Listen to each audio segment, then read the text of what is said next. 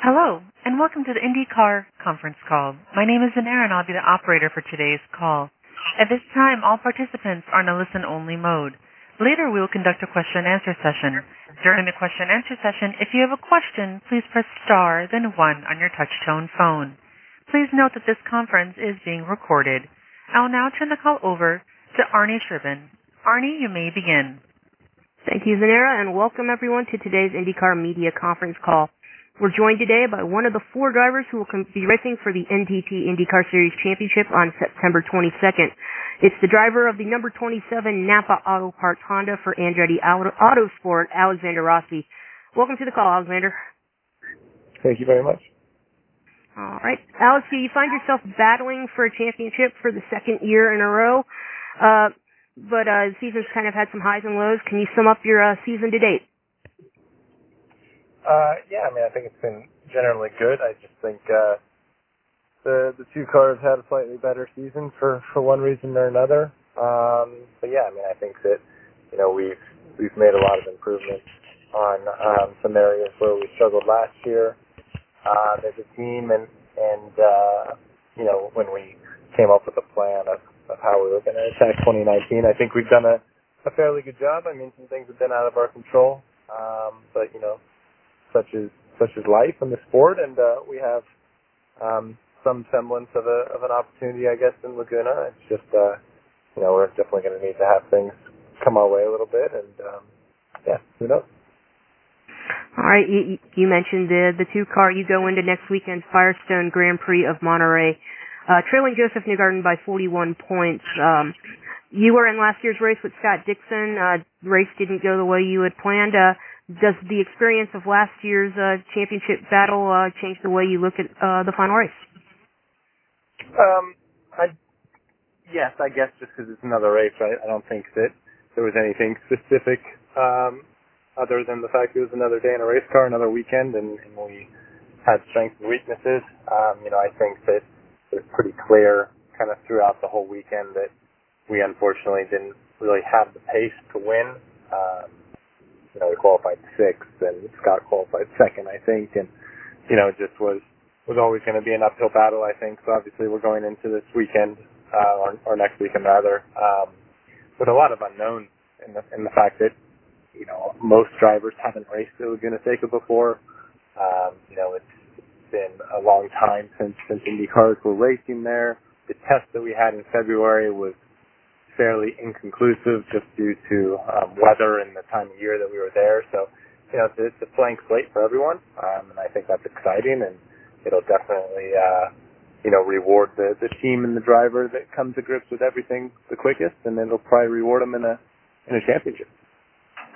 You mentioned that WeatherTech Raceway Laguna Seca is a new venue to a lot of the drivers. Only 4 guys have raced Indy cars there before this weekend. But you have a lot of history there in your own right. It's the track where basically you fell in love with IndyCar racing. Yeah, that's correct. I mean, that was my first introduction to motorsports when I was 3 years old, and my father took me for 7 consecutive years after that. So that was kind of our father-son trip. It was only a 3.5-hour commute from where I grew up, and as much as Sonoma has been or was kind of claimed as my home track just because of its proximity to my hometown, Laguna is much more a place where I kind of cut my teeth, and Skip Barber, and had my real first race experience in a race car there, and have a lot of laps there, albeit in a car that's pretty incomparable to what I'll be driving here in 2 weeks. But nonetheless, it's going to be a huge weekend for me in terms of local support and family that comes out, and that's always really exciting. And I'm fortunate to have 2 races in the state of California. All right, thanks, Alex. Let's open up for questions for Alexander Rossi.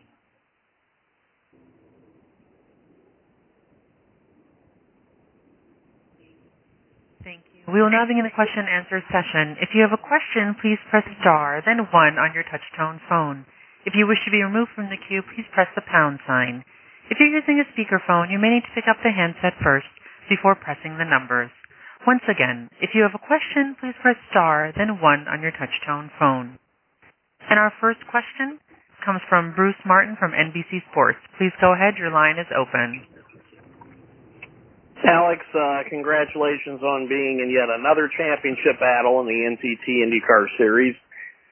Even though it is a new track for a lot of people, and in respect to what you had just said about, the test didn't really have wasn't very conclusive. From what you see and what you expect, where do you expect the most challenging parts of the course are?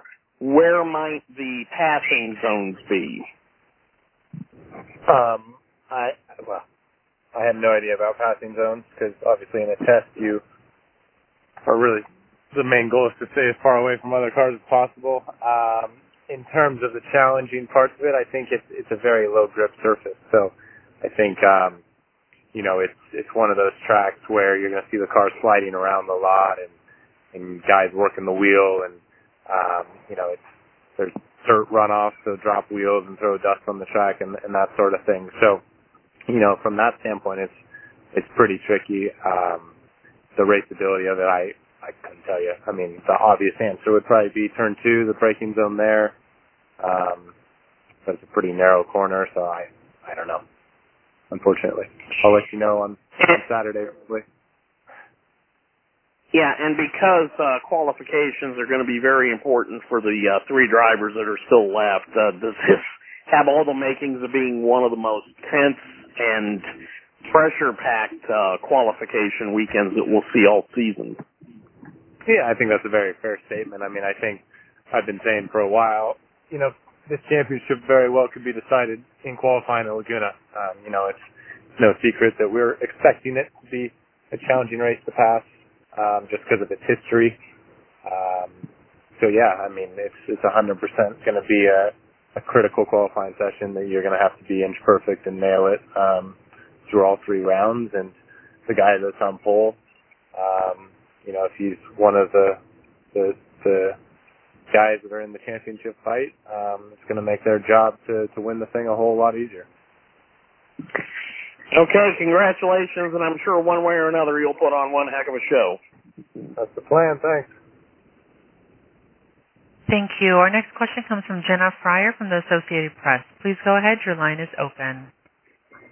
Hi, Alex. This isn't really an original question, but you and Joseph are both American, 2 Americans, and Simon, who's not American, but in this title battle, likely a second American will win in 3 years the championship.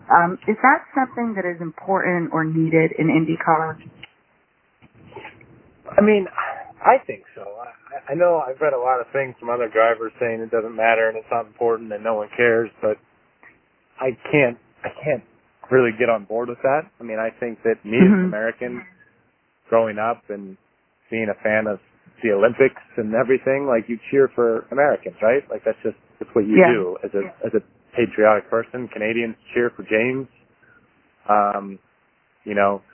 We see the Swedish contingent that comes to the races for Marcus and Felix. So yeah, I mean, I would think that Americans are cheering for Americans and would love to see an American win the championship. And I think it's important for, the young kids that are watching, hoping to be IndyCar drivers one day, that, they see someone who, grew up in Tennessee or California or wherever, and it's like, oh, there's a lot of relatability to that for a young kid with aspirations of being a race car driver. Unrelated, now you're in your second consecutive championship battle. Are you at all disappointed you're not a little closer going into the finale?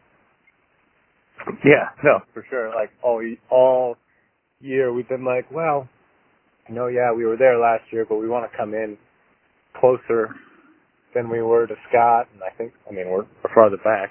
So, it is disappointing. I think that we had some bad luck, in the second half of the season that cost us pretty dearly.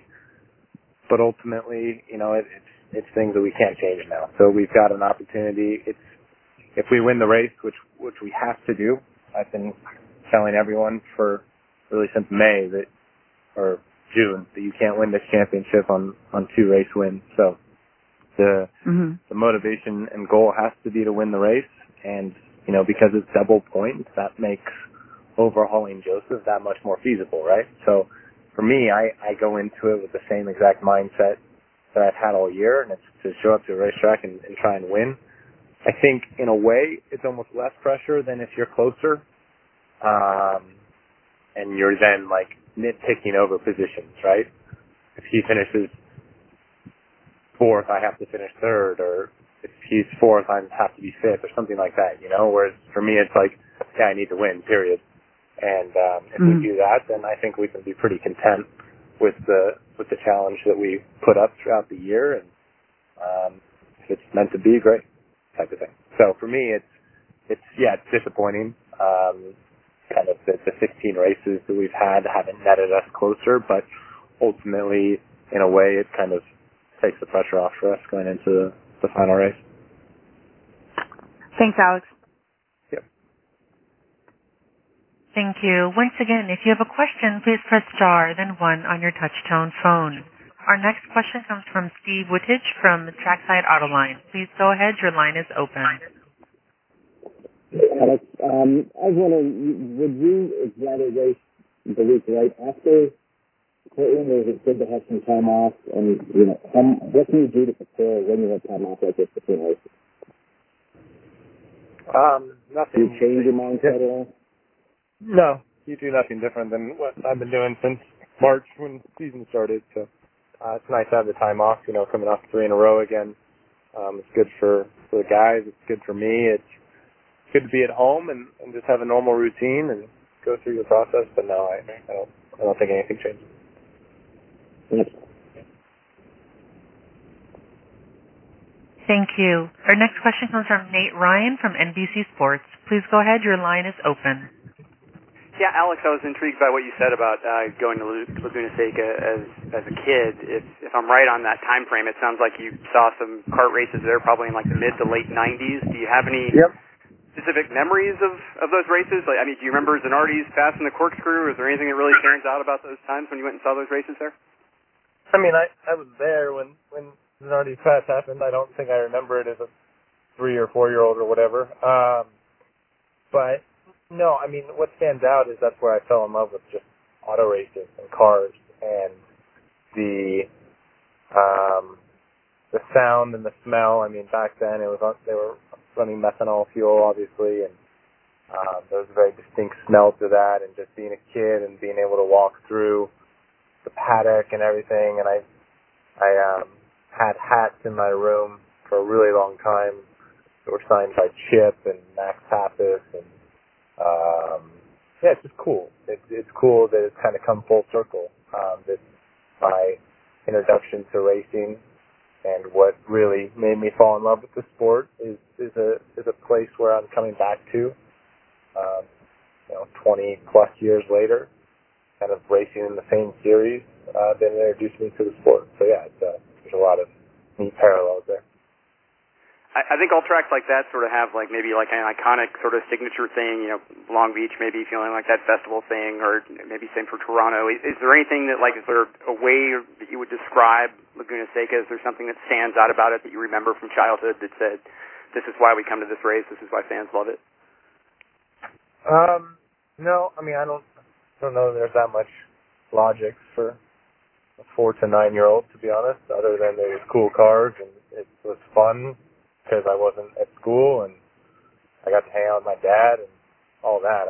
Now as an adult, obviously the legacy of the track has an impact. It's one of the most iconic racetracks in the world, definitely probably the most in North America, in a beautiful part of the world,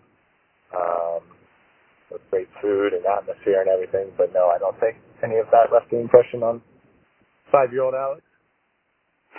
Gotcha, I appreciate that. One more for you. You mentioned the plan for 2019, and that you guys came in and had a good one, and it sounds like you've executed it. Has it evolved throughout the season, and what were things that happened maybe last year in not getting the title that sort of impacted how you guys viewed how you approached 2019?